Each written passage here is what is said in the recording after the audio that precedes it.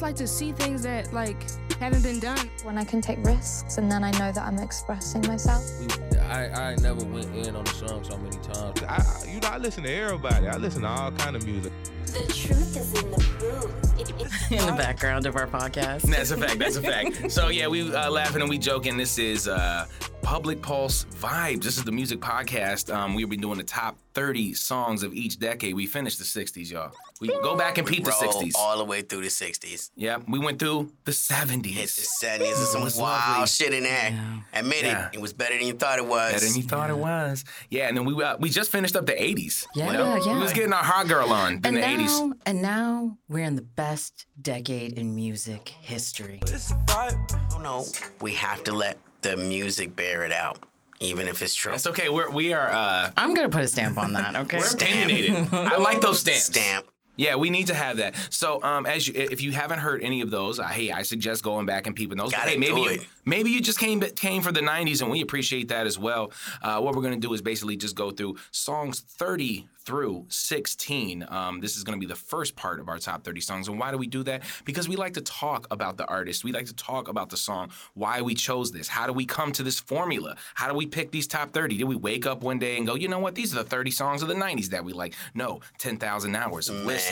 Albums. How many albums did we listen to? Maybe 400. I don't know. That was like that many.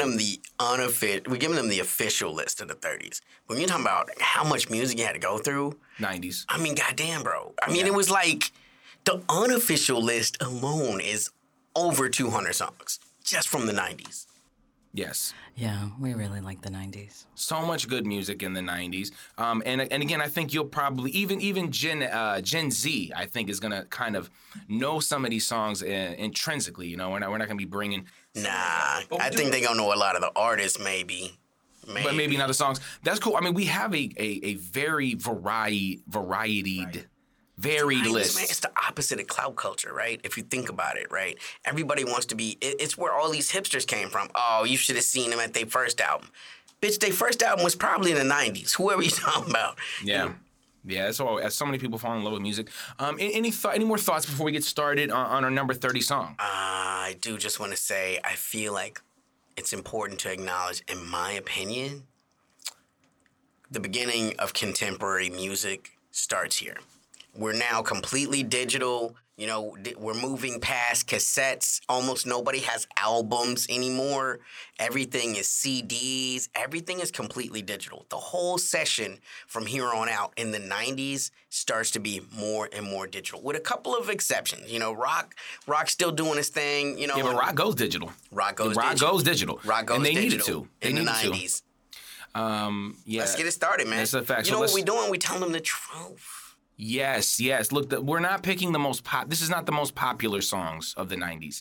This is also not our own little personal favorites that we listen to. No, like, we had a whole voting process. There were several people's hands involved in this. So we try to get a scoring system. Yeah. And we changed scoring systems, halfway through, because we're trying to give you the best quality list. So let's get it started. Number 30, The Truth, Handsome Boy Modeling School, 1999. So first we have Handsome Boy Modeling School. They are an American collaborative project between hip-hop producers Dan the Automator, who you may see also in other production roles, and Prince Paul. The collaboration originally lasted from 1999 to 2006, resulted in 2 albums featuring a vast cast of guest rappers, singers, comedians, and DJs. Something I think about with this band, and we can get into the song. They're so weird. They're such an amalgamation. Oh my gosh, but it's such a great, like, comedic parody. And I love parodies, whether it's music, movies, or other kinds of media. And Handsome Boy Modeling School is just really fucking good at it. And some of the best album names ever. They're so provocative. One album is called White People. The next album is So How's Your Girl? Nigga, you trying to fight, bro? Is you fucking serious? First of all, we have to acknowledge that the first song, okay, is from 1999. And I think we talked about this with the movies Be Cool, and there was a couple other of them, like this 2000s, we're going to be silly and poke fun at the establishment. We are seeing that then this is like I feel like Handsome Boy Modeling School, like they're bridging that gap from bringing that, like you said, that seriousness. I feel like the 90s was the most serious decade of music, personally. I agree. But again, and what came out of that was the 2000s, which is this unique silliness that we always talk about, which of course I fuck with too. And I think our first song being like, yo, it's going to transition into the 2000s with this unique comedy. And again, I think what they did perfectly is it's not like Weird Al Yankovic, right? It's not like, it's just parody. They're not taking a piss. I mean, this weird group amalgamation of people that you may or may not even associate with music.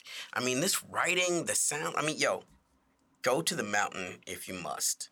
Go to the burning bush. Happy would ease your troubled mind.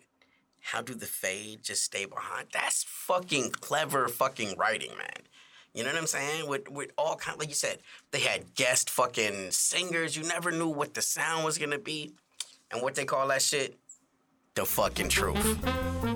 Number 29, Iron Spy, Splashdown, 1999. So let's move on here. Splashdown, American pop rock band formed in 1996 in Massachusetts. Shout out to New England. The group disbanded in 2001. Their last show was a release party for the debut CD of Freeze Pop on February 2nd of that year. A little thoughts on this song, Splashdown. I fuck with this group, man. I call them secretly the greatest group that never was, right? I mean, which is so 90s. Motherfuckers would be here and they be out. Yeah, didn't they disband in 2001? Yeah, they had some kind of problem with their producer. Like, it was a problem with the label and they couldn't get their album out and shit.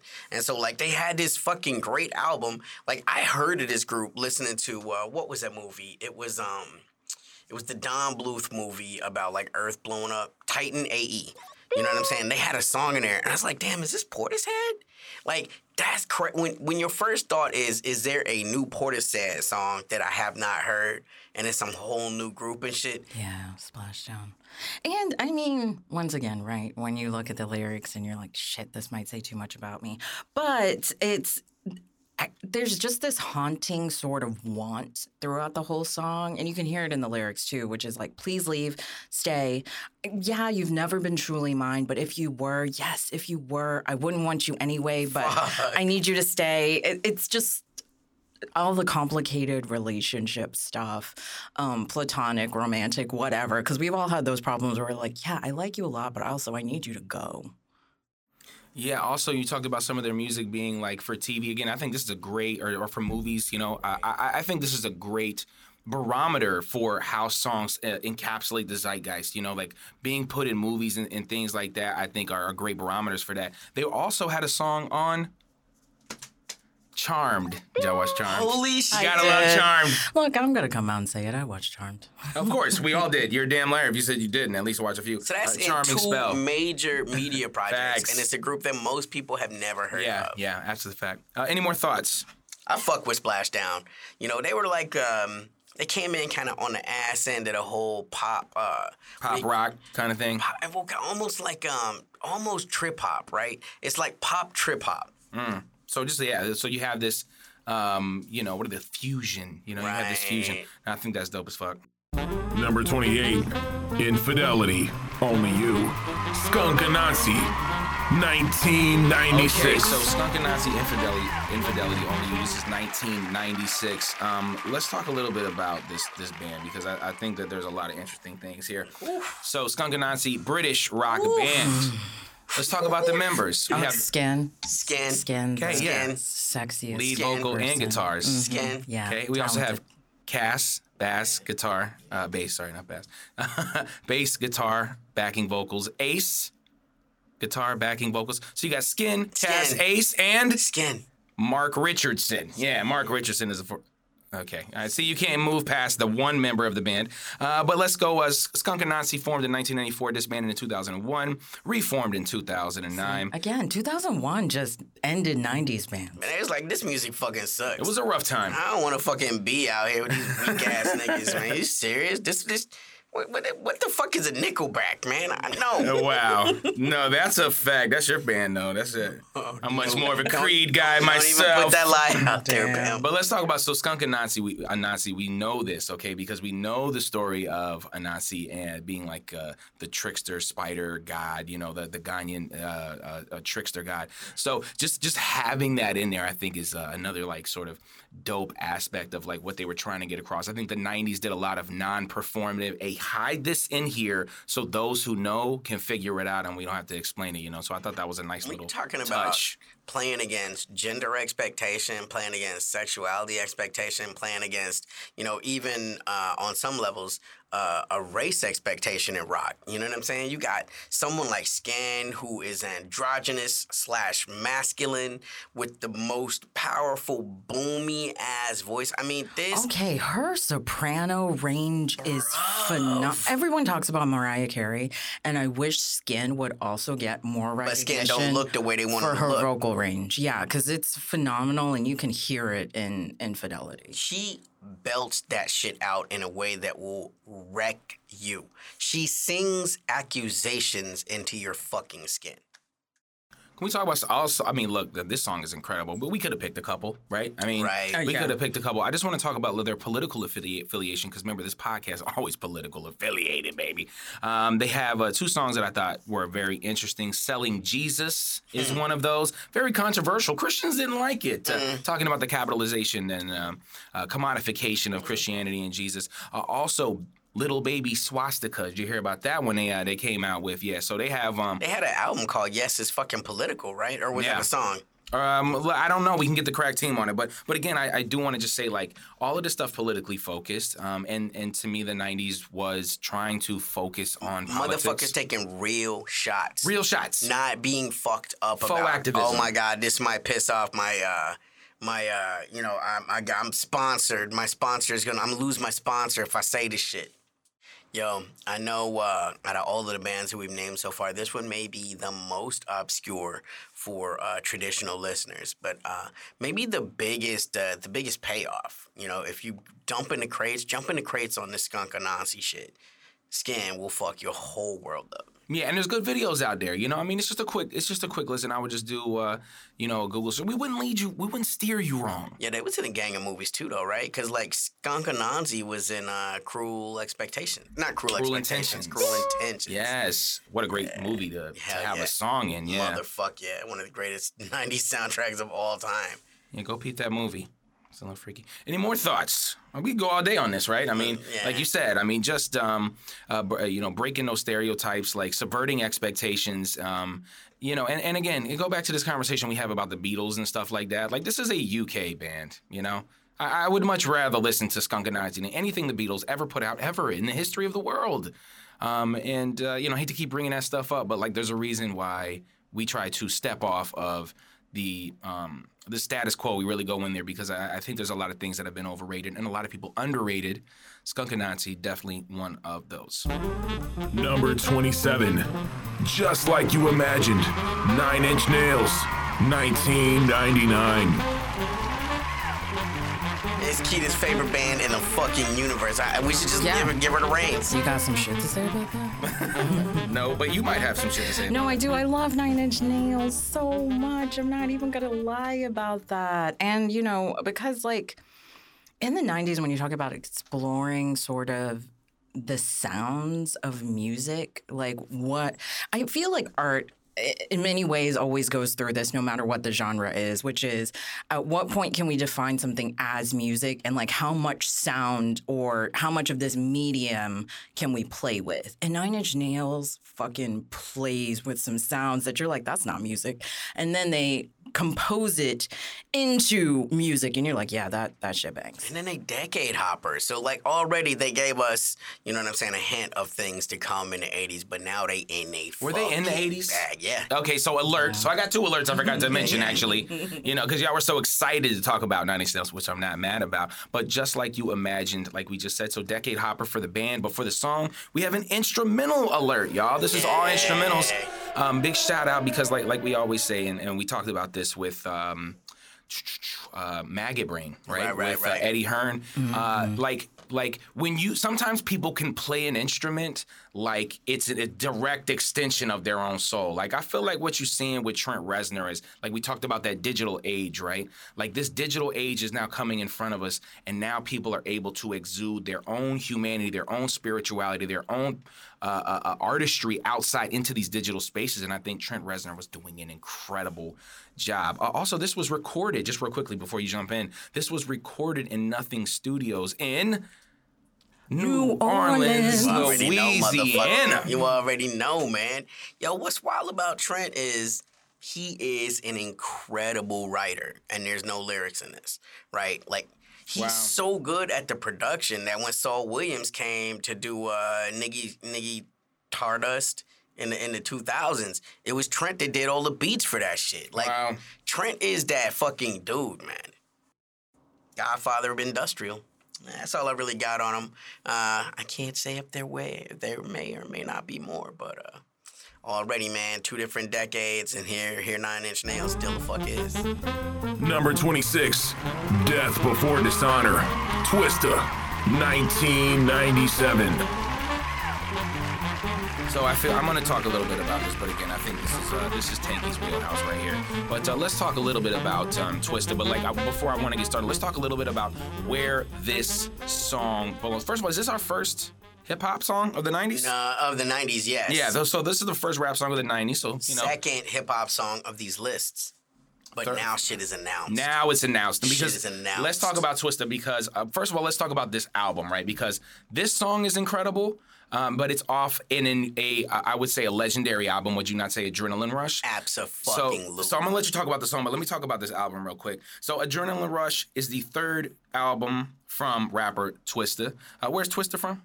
He from the west side of Chicago. Yeah, it's a fact. All right. he from the west side of Chicago. The album had guests, artists Johnny P, Lifty Stokes, Miss Kane, Malif Mays, and Turtle Banks. The first single off the album was Emotions, a song which reworked the chorus of Do or Die hit Po Pimp, which Twista was also featured. The single Get It Wet charted in the Billboard 100. That's nasty. That's nasty. With very little airplay or radio play outside the Midwest. Remember, we talked about the Northeast bias. Oh, this shit was regional, man. Yeah. The album was certified platinum just 3 years ago. Went platinum July 15th, 2019. I do remember having beef with Twista at this time because I'm a big Bone Thugs fan. But hey, we came back to this. Man, come and get this man some water, some medicinal tea. Little thoughts about Death Before Dishonor, the song. Eyes, all I seen was a bitch. Oh, man, this song is amazing. What can I say about Twista, right? One of the wildest motherfuckers ever. I'm not just standing because I'm from Chicago, y'all. Serious shit. This motherfucker had a Guinness World Record for, most words in a fucking minute. You know what I'm saying? He used to be the fastest rapper alive. And I saw one stat that was he could rap almost 600 syllables in 55 seconds. And it's what? What the fuck? It's a lot of niggas in the 90s that's gonna start rapping fast, and most of them fucking suck. You can't make out anything they fucking sang. It's so funny then, because these be the same motherfuckers that got shit to say about mumble rap. Bitch, you was mumbling. Your whole career, nobody could make out that shit you was saying. Twista shit, man. You still understand everything he's saying. He hitting you with gangster shit. It's the real life of a motherfucker from the Chi. You know what I'm saying? It's famous as that lifestyle is about to become in the 2000s when we start talking about drill and all that. The 2010s with drill, all that shit. Twista's telling you those stories in the 90s of what it's like. You know what I'm saying? Being a hood youngin' out there. You're not getting that LA rub. You're not getting that New York rub. You know what I'm saying? So there's really no reason to try to shoot for this commercial success. All. They're not gonna play your shit no way. Yeah, so it just gives go you the hard. freedom. But let's say it though, right? Why is 90s hip hop so fucking monumental? I think it's important to say is what we talked about earlier. Now we're talking about digital age. We're finally able to move past the boom bap rap. We're finally able to move past the what do you call it? The fucking get down. You know what I'm saying? We way past that now. You know what I'm saying? Well, no, I guess in the 90s it was still that's when it's the early 90s. Where there was still and beat makers are really starting. There was no more. Yeah, sampling became like the get down was a part, but then like sampling really became that, and then sampling sort of like gave way to like a new beat with like sort of a similar sound. It wasn't like this really heavy, like you said, get down with this sample just being redone over and over again. It's producers really in here, sometimes creating things from scratch or taking small aspects of other songs and blending them. So for the non-hip hop oriented who don't really understand what that means, the get down is the most repeatable, the most catchy part of a song. It's where DJs are pulling the record back just a Say little it bit. Loud. I'm black and I'm proud. I'm black and I'm proud. I'm black and I'm proud.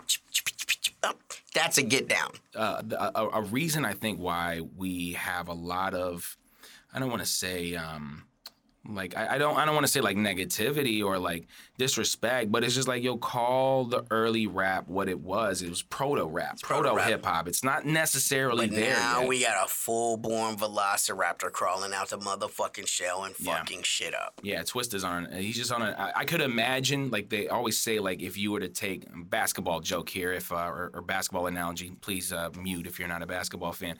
But I remember one of the players, a player named J.J. Redick, said if you were to drop Kyrie Irving in the '60s, they would think he was a wizard. If you were to drop Twista off in 1984, they thought this motherfucker was a wizard. You know, like that's where his skill level is. Respect to the 80s, respect to proto hip hop, but this is on another level. And again, Twista, Adrenaline Rush, the whole album is fire. Number 25, Hell is Round the Corner, Tricky, 1995. So I just want to. This one is interesting. It's an alert. We have a sample alert. Any idea where the sample comes from? Comes from a person who has already been on our list. In the 60s. In the 60s. Motherfucking Isaac Hayes. Yes. Is it the Hot Butter Soul?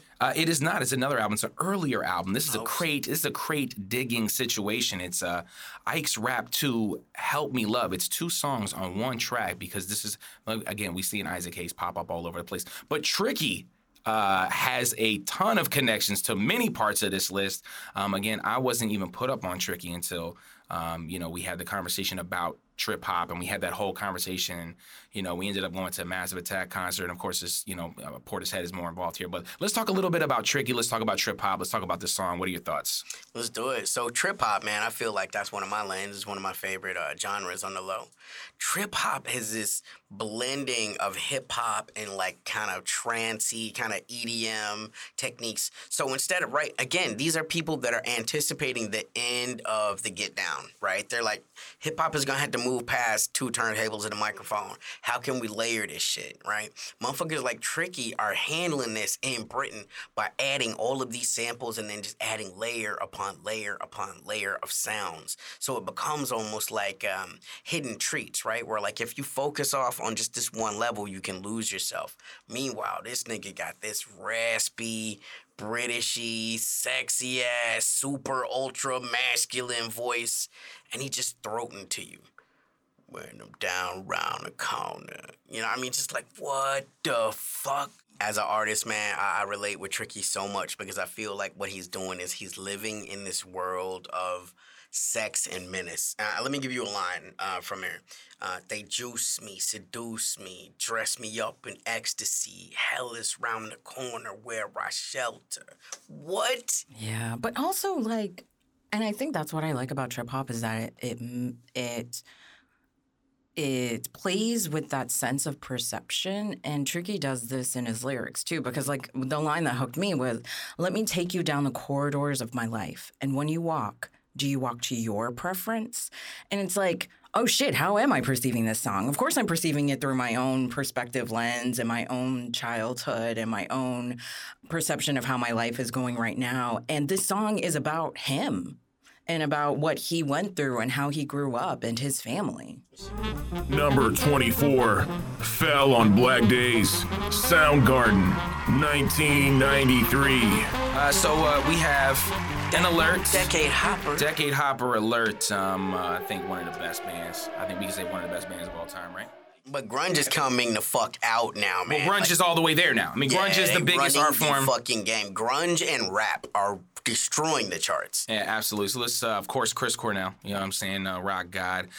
Fell on Black Days, released as the fifth single from the band's fourth studio album. Super unknown. Fifth single. And see, that's where we at again with the music industry, man. Just keep fucking dropping shit, man. I love it, man. Their fifth single peaked at number 4 on the Billboard Mainstream Rock Track chart. Song was included on Soundgarden's 1999 Greatest Hits album on the A side. Like I said, grunge, psychedelia, I guess is what it's called, psychedelic music. Like I said, Chris Cornell. Look, this song is crazy. This band is crazy. Do we have any thoughts on this song of Soundgarden? This is one of... So several things about Chris, because I feel like he's such a sad... So many of these 90s stars they're sad, fucking tragic tales. First off, I want to hit on the lyrics, man. Whatsoever I feared has come to life, and whatsoever I fought off became my life. Man, when you struggling through fucking demons, man, fighting off motherfucking horrible shit, and you have to give up a little bit of yourself just to survive, man, that's what that grunge is on. I feel like that's why so many hood black boys like me, we could fuck with grunge, whereas we might not have been able to fuck with, like, hard rock, right? I couldn't really get into Warren, Cherry Pie, shit like that. I don't understand that shit. This shit I understand because this is a life that's mirroring the life that I'm living. You know what I'm saying? All that wild shit. The thing I want to say about Chris Cornell, and I'm going to jump off on this, again, man, I'm a cis-head ass dude, man.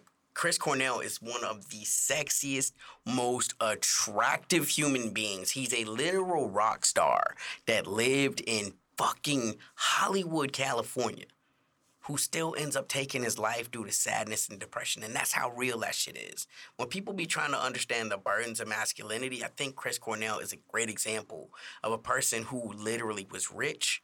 You were beautiful. You were by every standard of success that this Western world gives you, he had that shit.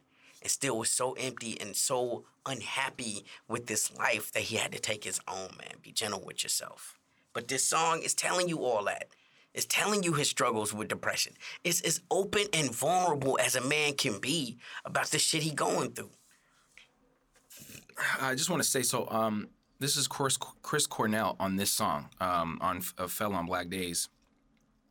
Fell on Black Days was like this ongoing fear I've had for years. It's a feeling that everyone gets. You're happy with your life. Everything's going well, things are exciting, when all of a sudden you realize you're unhappy to the extreme, to the point of being really, really scared. There's no particular event you can pin the feeling down to. It's just that you realize one day that everything in your life is fucked. That's Chris Cornell. Existential fucking dread.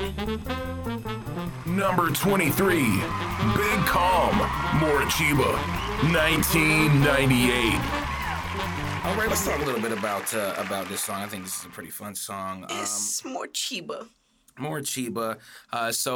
This album, first of all, I think what's interesting is this song is the title of the album as well. It's the title track from an album called Big Calm. We have a lot of those in the 90s. The album has a title track on it. I think we're big fans of that. But I think that maybe that's kind of died, right? Like maybe the 90s, just had a monopoly on that. But Big Calm is the second studio album by English electronic music group Morcheeba. It was released in March 1998.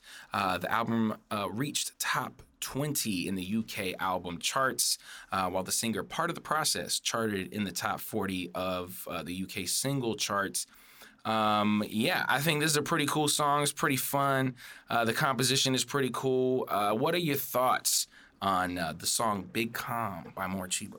I think it's so distinctive, and yet every time I hear it, especially if I'm in a room with y'all, I'm like, oh yeah, who does this song? Because it takes me by surprise every time, just because I guess, and this is one of those songs that I don't really listen to the lyrics, just because the instrumentals and the musicality of the entire song ends up drawing me in from whatever sort of void I fall into. And then it makes me kind of experience the present. This is the song that always brings me back. So first off, I think the name is clever as shit. It's such a throwback. When you talk about like what I love about Gen X, their generation looks forward and backwards, right? They kind of like the lens that goes both ways. Chiba, right? That's a very kind of throwback way of saying weed. So to have a band called More Chiba, like more weed, like I'm fucking with if you. You know, you know. If you know, you kind know. of mentality right? that the 90s was putting out there. Yeah, one more Chiba and then yeah, slide that shit. But what I love about them is they were so big in Britain. But again, think about what that is, because trip hop never really popped in the United States. I mean, again, that's a if you know genre. You know what I'm saying? So like, but when you get there, they kind of low. Same thing like what Splashdown was dealing with. You like batting third or fourth in the order, damn near fifth. Because first is going to be either Portishead and or Massive Attack, however you feel about it. So that takes care of your 1 and 2. Next, you're going to probably get who was the 6 Feet Down Sneaker Pimps, right? So that's third. You know what I'm saying? Tricky by himself outside of Massive is probably pulling in fourth. You know, groups like you're really struggling to get just some fucking air. You the little trees in the jungle. You can't even get no oxygen. You can't get no light. But it didn't mean that they didn't have great fucking music. And in the 90s, there was still a lane for artists like that. Like More Chiba is incredibly beautiful music. And if they weren't in such a tough fucking genre where like everybody's expected to be like possibly GOAT status, you know what I'm saying? Like, but and of their own volition, man, for their own reasons, More Chiba's an incredible group. And this song fucking schmicks. Number 22, Paranoid Android, Radiohead, 1997. We have an alert. It is a decade hopper alert. You may know this band. You may love this band. I know I love this band. Let's talk a little bit about Paranoid Android by Radiohead. One of the... see how excited I am? Knocking my own microphone around. Yeah, who put you up on that group? One of the greatest groups of all fucking time. Who was that? Who was the man? Say it out loud. Say thank you. Say tanky. Say tanky, Lil motherfucker. Tanky. Say tanky, motherfucker. I'm glad that you have to remind them. Yeah, you have to remind them. I don't want to talk about... see, I'm glad you could pick out the few bands you hit me to, because I hit you to so many. I can't even keep count anymore. So I'm glad you remembered, because I didn't. I'm going to go listen to some Future right now. Radiohead. This is about Paranoid Android. It's a song from English alternative rock band that was shown to me by Lil Tank. I'm going to just say that every time so that people know. Released lead single from their third studio album, OK Computer. Man, one of the greatest albums of all time. Holy shit. No skips. No skips. No skips. Full classic. Holy shit. Lyrics written by lead singer Tom York following an unpleasant experience in a Los Angeles bar. Hey, I have had some unpleasant experiences in a Los Angeles bar. Yeah, especially me personally. if everybody around you is high off coke. Yeah, well, that's a good time, actually. That's a good time. Okay, white people and coke, that's not a good time for me. Racist. Yeah, you're reverse racist. Yeah. Let's just talk about this now. All right, because look, I bet they probably was doing cocaine. So, it brought us this type of music. Wow. But the name is taken. Conjecture. Have you seen the movie The Hitchhiker's Guide to the Galaxy? This is not really my style of movie, but I'm aware of it is my style of it's movie. Pretty so yes, good. Keep going. Pretty funny. So y'all say. Yeah, of course, I'm a tastemaker, so what I say is facts. The name is taken from Marvin the Paranoid Android from the science fiction series The Hitchhiker's Guide to the Galaxy. I hate that you just put me up on a little bit of game. I hate that. Oh, you love it. I'm going to try to immediately He's forget just that. joking. He loves when I'm his sensei. Paranoid Android charted at number 3 on the UK singles chart. Let's fucking go. Oof. Their highest charting position in the UK to date, which is saying something, right? Which is saying something, because they could have easily taken out that sellout sort of moment, but they never did. So this is so funny that their most popular song in terms of the UK was in 1996 when they put out some incredible music since then. The thoughts on this song or Radiohead in general from y'all? It's weird in the best ways, man. The lyrics are like this crazy fucking ride through this mind of this person who's unwell. You know what I'm saying? And it's kind of like a little mushroom trip worth of words. Like, I mean, you know, hypothetically, for those that imbibe chemicals that may or may not be legal, dubious legal worth. But no, man. But the song, it's sexy, it's weird, it's different. This is the song I play for people who say, I don't like Radiohead, right? If you think it's just creep, right? This is the song I want to disavow you of what you think you know about Radiohead. Number 21, Smile, Scarface, Tupac, 1996. We have a pretty incredible song here. We have a pretty incredible duo. This music video, which is one of the best music videos I've ever seen in terms of our conversation surrounding Gothic Noir.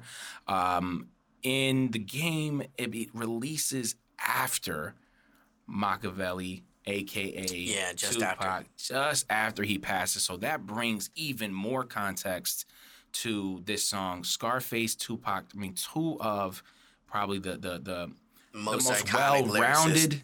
Yeah, I mean, but I would just say, like, in general, like, emotionally driven lyricism is where they both shine. They both shine here, I think, incredible. It's an incredibly somber song. It's hopeful. Like I said, I think it's a great depiction of Gothic Noir. I think Scarface is in his bag here. Pac is in his bag. And he's in that weird Machiavelli bag where it's that thing where he knows he's about to. You can feel the Reaper on his words. And that is some ominous, weird shit. I mean, when this motherfucker is like, you ain't got nothing to worry about. Smile, you black. And we already know this motherfucker just got shot, man. This motherfucker is dead. Like, he's not, but from the grave, man, he, like, still holds your shit up. You know what I'm saying? I'm still looking, pimp. You know, I still got you motherfuckers. Like, you talk about uncanny valley, man. That shit gives you goosebumps, man, that song. I can't believe this song made it to the number 12 on the Billboard Hot 100. I mean, this song is so... Right. I mean, so real. It's so real. I just can't imagine a song like this, like, still charting in this way. And again, I don't think it's it's not a condemnation of the artists today. It's not a condemnation of the fan bases today. It's just, I think this type of music is de-incentivized from being put out, you know, because it kind of goes back to, like, where we are now. It's kind of like this intense faux activism party life. When you're talking about a life of music, right, that's been censored by Tipper Gore and the Democrats, mind you, and you got somebody like Pac saying, our lifestyles be closed caption, addiction to fatal attractions, pictures of actions be played back in the midst of mashing. No fairy tales for this young black male. Like, he's saying straight up, I'm sorry, my life is NC-17. This the life I had, right? Which is a life that most young black men are having and still fucking having. I'm sorry that my life ain't gonna be in no fucking Marvel film because my shit is not a rated G life. That ain't the shit I came up in, and Pac is spitting this shit. I have a kind of a crazy little extra tidbit of information I think you, in particular, Tanky, will like. Jay Prince stated in an interview with Rap Radar in 2018 that he asked Puff if he would let Biggie get on the track. And Puff was like, he would not because Tupac was on it. And I think of Jay Prince trying to shoot that shot, maybe the hardest shot in the game at that time, which is bringing Pac and Big together, which I think would have radically... He the only motherfucker that could have OG'd them niggas, man. Jay Prince was the only guy. He shot his shot. Only fucking guy, man. But Dude said last week, man, if Pac would have been on fucking Rap-A-Lot, he'd have still been alive because we move different. You telling me them niggas ain't gangster and Rap-A-Lot? Fuck out of here. Absolutely. And again, I think this song is, when we talk about political statements and we talk about them peoples being involved in singing this type of music. Oh, ain't gonna be no potential black messiahs. And this nigga's wilding. Yeah, and I mean, you can tell that this song and this process changed Scarface forever. I mean, this album was incredible, man. I mean, this is the album that, like, I started with on Scarface, even though I know he has a lot of incredible music before then. But again, I was just coming up. I was probably like 10 years old when this came out. But I just think that this song, man, it was just incredible. The video, I have to also say, go out and check the video.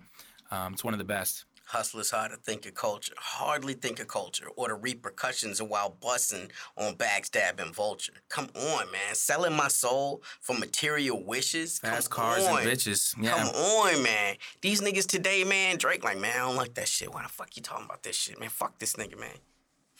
Quietly. Number 20, Frogs. Live at Majestic Theater. MTV Unplugged. Alice in Chains. 1996. So we have an alert. We have a live alert. I think there's a lot we can say about a song, and I'm definitely gonna pass it to you. But again, I just want to say, like, live music, man, it do hit different. When you watching when you watching this performance, is something different. It changes you, it moves you, it pushes you emotionally. The song is incredible, but this live performance is just, it's off the chain. Yo, once again, what do we have, right? What's that thing that's pushing this song to the next level? This motherfucker got the smell of the Reaper on him. Wow, yeah. You know what I'm saying? All of these 90s artists, man, they fucking knew, man, this shit was around the corner. I gotta do my best shit right now because I don't know how much longer I'm gonna be in this motherfucker. You know what I'm saying? If you really want to understand what grunge is about, because once again, we on our second grunge song, Frogs, Alice in Chains. Man, I mean, this motherfucker, Lane Staley, was so fucking high, so fucked up. The band had already pretty much soft broke. They didn't even really kick it that much. This had been their first show in quite some time coming back together. He was so fucked up, they had to give him a little bit more fucking dope for this motherfucker to even be good enough to go in and do this set. He's high out of his fucking mind while singing and playing this shit. And of course, he dies shortly thereafter. So just to your point, I mean, this is MTV Unplugged. So you have to imagine, like, this is one of the most watched sort of musical performances in the game. I do remember, of course, there's tons of, like, really, really iconic MTV Unplugs, but a little bit to this one, and this may repeat some of the things you already said, but on April 10th, 1996, Alice in Chains gave their first performance in 3 years and one of their last concerts as a group. During the show, lead singer Lane Staley looked visibly weak due to his ongoing drug addictions, but was able to deliver a strong performance. As one of Staley's last performances, this is considered to be one of the most popular and most memorable Unplugged sessions. It's raw life. It's raw humanity, and that's why we're artists. That's why we love art. I'm gonna be honest with you, man. I feel like it's taboo to say this as a Gen Xer, but this was the best Unplugged of all time. This one was actually much better than the Nirvana Unplugged, which was really good. Okay, but after we watched the documentary on Nirvana, we know why maybe was not as successful as most Unplugged episodes. Man. Also high as fuck. Kurt Cobain. If there's anything the 90s taught me, and if there's anything Don't doing do this... heroin. Well, I was going to say, do everything high? Well, niggas is dead. I knew that before we started doing this list. But I will say this. It did teach me that bands are hard to keep together, man. They are hard to keep together. I knew that all the time. You know, there's always this, like, sort of, you always cribbing, hey, the band's getting back together, you know. But, like, man, it's hard as shit to keep a band together. And really good bands where everyone's smoking, everyone's drinking, everyone's, you know, putting a little something in their veins or in their nose. You got all kind of, you know, like just how we talked about with Chris Cornell, right? I mean, I think it's this idea, the same thing with a lot of big artists in the world, where it's like you get to this point where fame and fortune really doesn't do it for your soul. When drugs got a hold of you like that and you kind of in zombie mode, man, you have to be taken care of really for the rest of your life. It's a disease you can never get rid of. And even the most wealthy, the most talented, the most platform people in the world, just can't handle that shit. Number 19, Anima, Tool, 1996. There's a quote, all right, by Bob Costas. Fuck Bob Costas. But Bob Costas said that in 1993, in 1996, when Michael Jordan won the title, he was the best player in the league. But in 1993, when he won the title, he was the best player ever. And I think we have to sort of talk about Tool as being that, like, momentous. This may be the best band ever. So let's talk about this song. Anima, the second studio album by American rock band Tool, released in vinyl format September 17th, 1996. It took another month for them to release it on compact disc, also known as CD. The album was recorded and cut at Ocean Way Recording in Hollywood. And they unfortunately had to replace their bassist with a new bassist. This album is off the charts. This band is off the charts. This song is off the charts. I know you all probably have a lot to say about this band. What are our thoughts on Tool? And what are our thoughts on this song, Anima? Gosh, we talk about when we talk about music today, a lot of times we're like trying to find meaning in the music that's created. And not to say that I feel like in many respects, it's not that the artist has to create meaning, but Tool it feels like they don't do anything by accident, that everything is very intentional. And Tool is one of those people who also brings in sort of other aspects of life, other careers and industries. And for this album, it was... no matter how you feel about Jung, but like Jungian philosophy along with, hey, very intentionally, yes, it's about the anima and the life force and Jung and what that philosophy means for us. And then also about like, well, we're getting fucked. And that's why it's also a play off of enemas. And capitalism sucks. And you're like, okay, that's a lot to put into an album, much less one song. But Tool's like, no, just come on the journey with us. You'll get it. And that's what this song feels like. When motherfuckers say, I can't do metal, I play Tool. You know what I'm saying? True. And if you can't do Tool, you really can't do metal. You know what I'm saying? That's the best I can bring it to you. That's the best I can package this genre for you. I say as a unreformed metalhead, you know what I'm saying? Hip hop, metal, they got my soul. Some say we'll see Armageddon soon. I certainly hope we will. I sure could use a vacation from this bullshit 3-ring circus sideshow of freaks here in this hopeless fucking hole we call LA. The only way to fix it is to flush it all away. Not a reformer.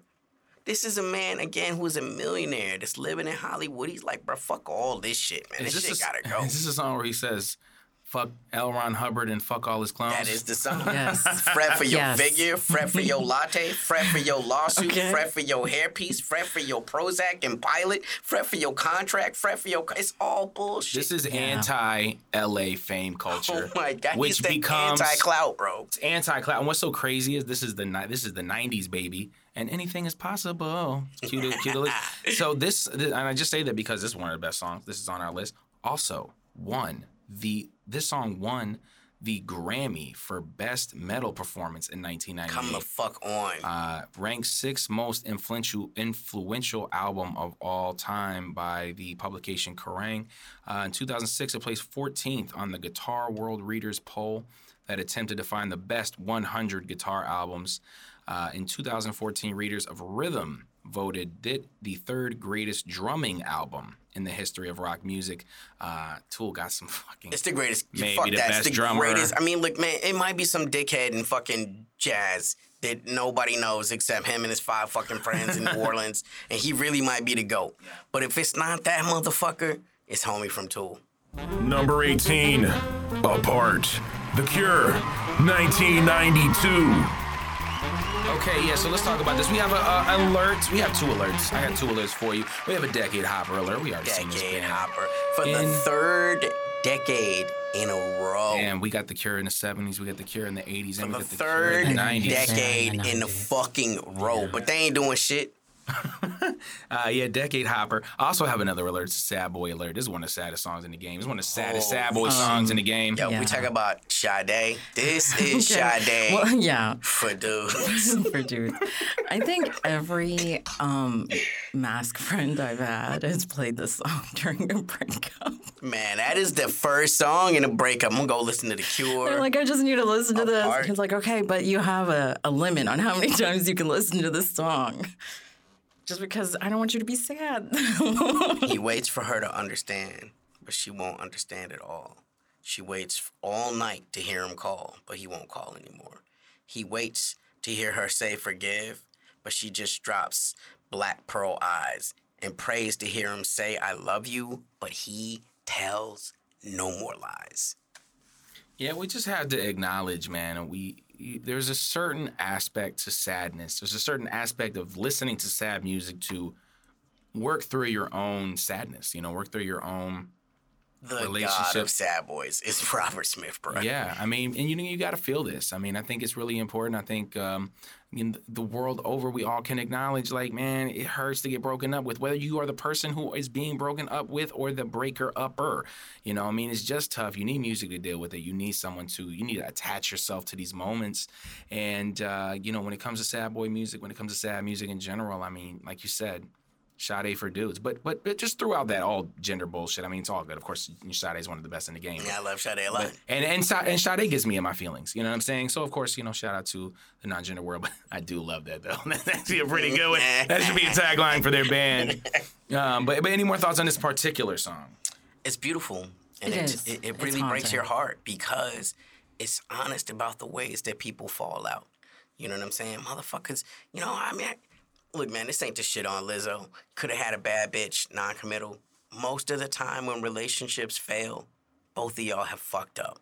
Both of y'all have done a lot of shit. Both of y'all, you don't want to own your shit, but you own every fucking thing they did. Oh, you remember the time that, that was because you did. Yeah, but, I think what's really compelling about this song, too, is it's not about blame at all, right? It could easily be about, we both did things wrong. But sometimes, relationships end, nobody did anything wrong. And this is just the feeling of missing the other person, of simultaneously wanting them to forget you so that you can move on, but then also not wanting to ever forget those moments that you had together. How do we get this far apart? Yeah, and it's a question of God, why do breakups happen? And it happens for a variety of reasons, but that there's still sometimes that wanting, that grief, that mourning, and that's to be all throughout this. Close together. I thought this love would last forever. I mean, bruh. Yeah.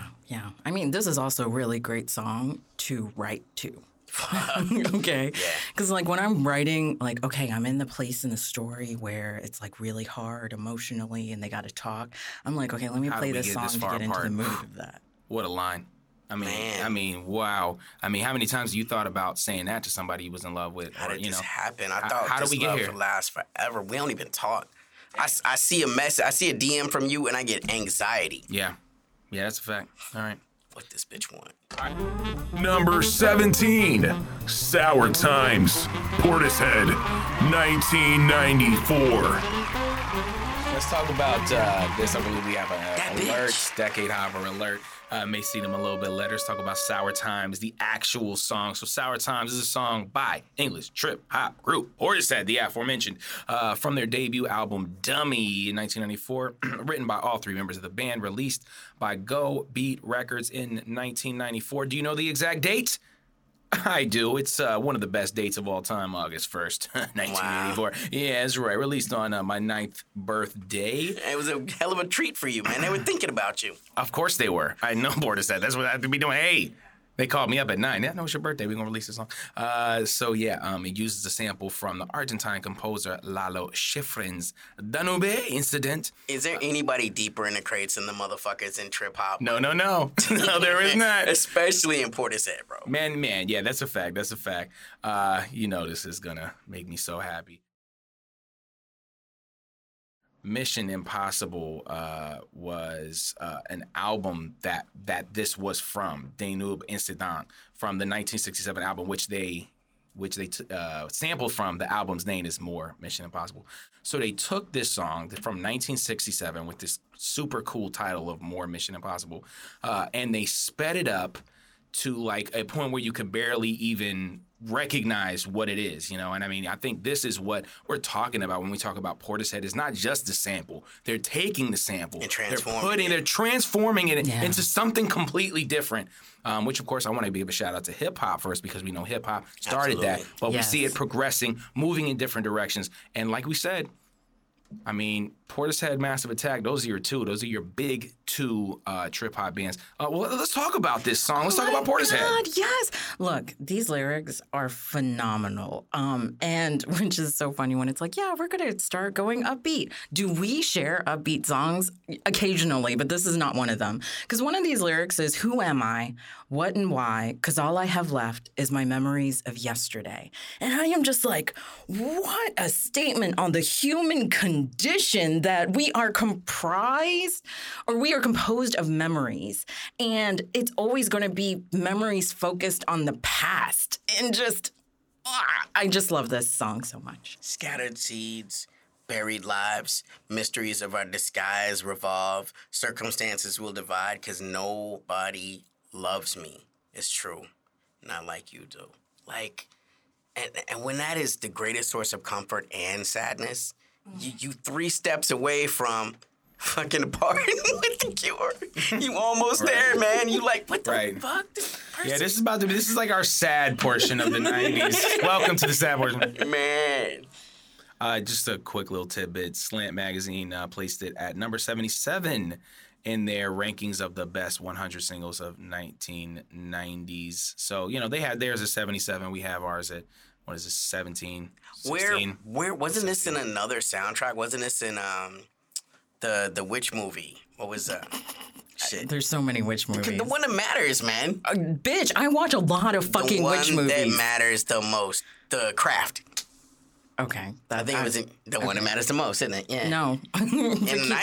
Keep going. At any rate, I think it's in The Craft. This shit is... What's up? I don't have The Craft here, but I do have a couple. I have it was used as theme music to the ITV drama series The Vice. Wow. Also appeared in the film Killing Time. Wow. TV shows Warehouse 13 and The People vs. O.J. Simpson, an American crime story. Damn. Yeah. Okay. English, you may know Marsha Ambrosius. English singer Marsha Ambrosius covered the song in her 2011 album Late Nights and Early Mornings. So you got them all over the place. Yo, Beth Gibbons is the last of a dying breed, because that's the kind of bitch that come on stage smoking a fucking cigarette. And don't give a fuck. Still belting this shit out. You know what I'm saying? You know that damages your vocal cords, and she's like, so? Shit, smoking makes my vocal cords better. That's how I feel anyway. Don't smoke, kids, unless you want to. Okay, any more thoughts on this one? Again, Portishead is one of those groups that's not just in conversation for the greatest trip-hop group of all time. Often, you will find yourself in conversations with Portishead being literally one of the greatest groups in the world. So if you have never listened to Portishead, this is what you need. And this is really what we're talking about with these 90s. As we lead into our last song for the top half, so many of these groups that we're telling you are considered the greatest of all time. We got Pac in there. We got Trent Reznor with motherfucking 9 Inch Nails. We got Robert Smith with the fucking Cure. Radiohead, Portishead. Mm-hmm. Doing that work. Everywhere. Yeah. Head everywhere. All right, let's get to this last song unless you had any other thoughts. No.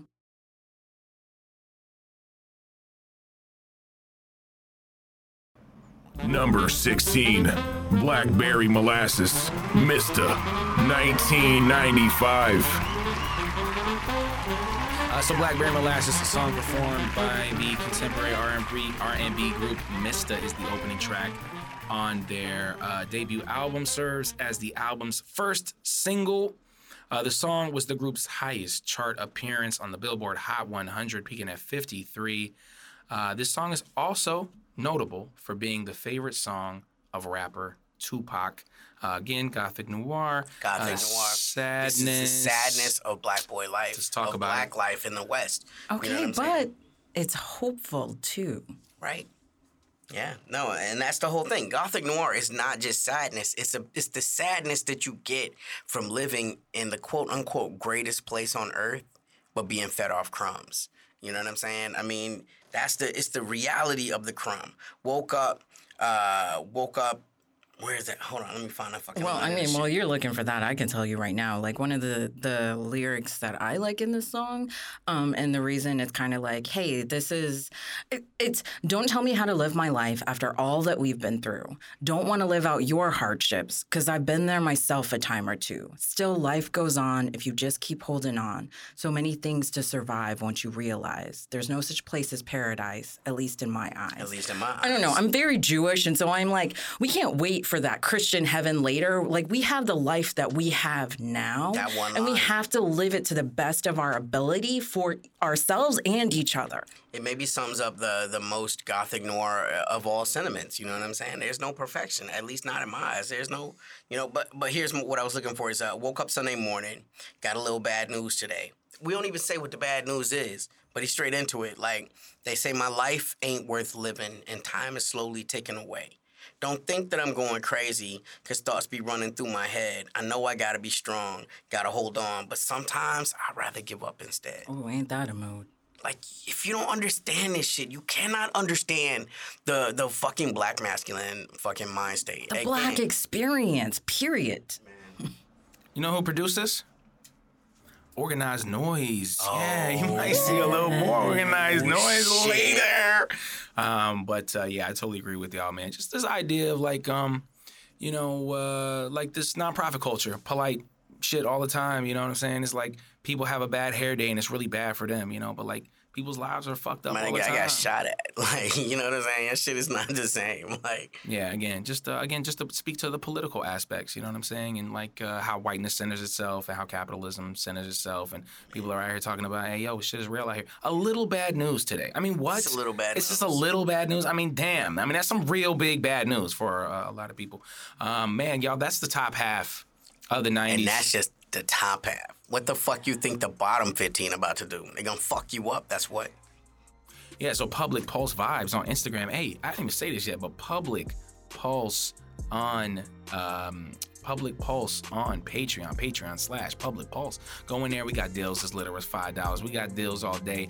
We have one-time contributions. They help us out. We talking that good politics stuff. We giving you the good shit. Man. You know what I'm saying? Man, you motherfuckers are just a couple of weeks away from a treat, because I know something y'all don't know.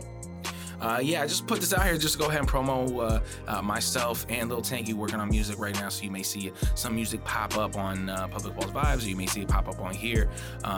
Go out and check my album Troublesome right now. I mean TMK, everywhere they have music. And again, we'll make sure to keep you posted on our music and what we've been creating in this awesome studio, Matrix Studios, brand new studio. I say that every time, even though it's not that brand new anymore, but it still looks clean and shiny. We doing nice. the most we can. That's a fact. Any more thoughts before we get out of here? Lil Tanky Dakhood on Instagram as well. Go give my broski a follow. Keita the Muscle. Don't follow them anywhere because they might hit you with a motherfucking right hook and in the fucking elbow. Put you in a calf slicer. I mean, you can follow me, but you're not gonna see shit, and I probably won't follow you back. Yeah, okay. Like, let me just be real about that. Yeah, honesty. I love it. Yeah. I mean TMK, drink some water, stay hydrated in this bitch, and we out. It's a vibe. We cross. And I am just like, what?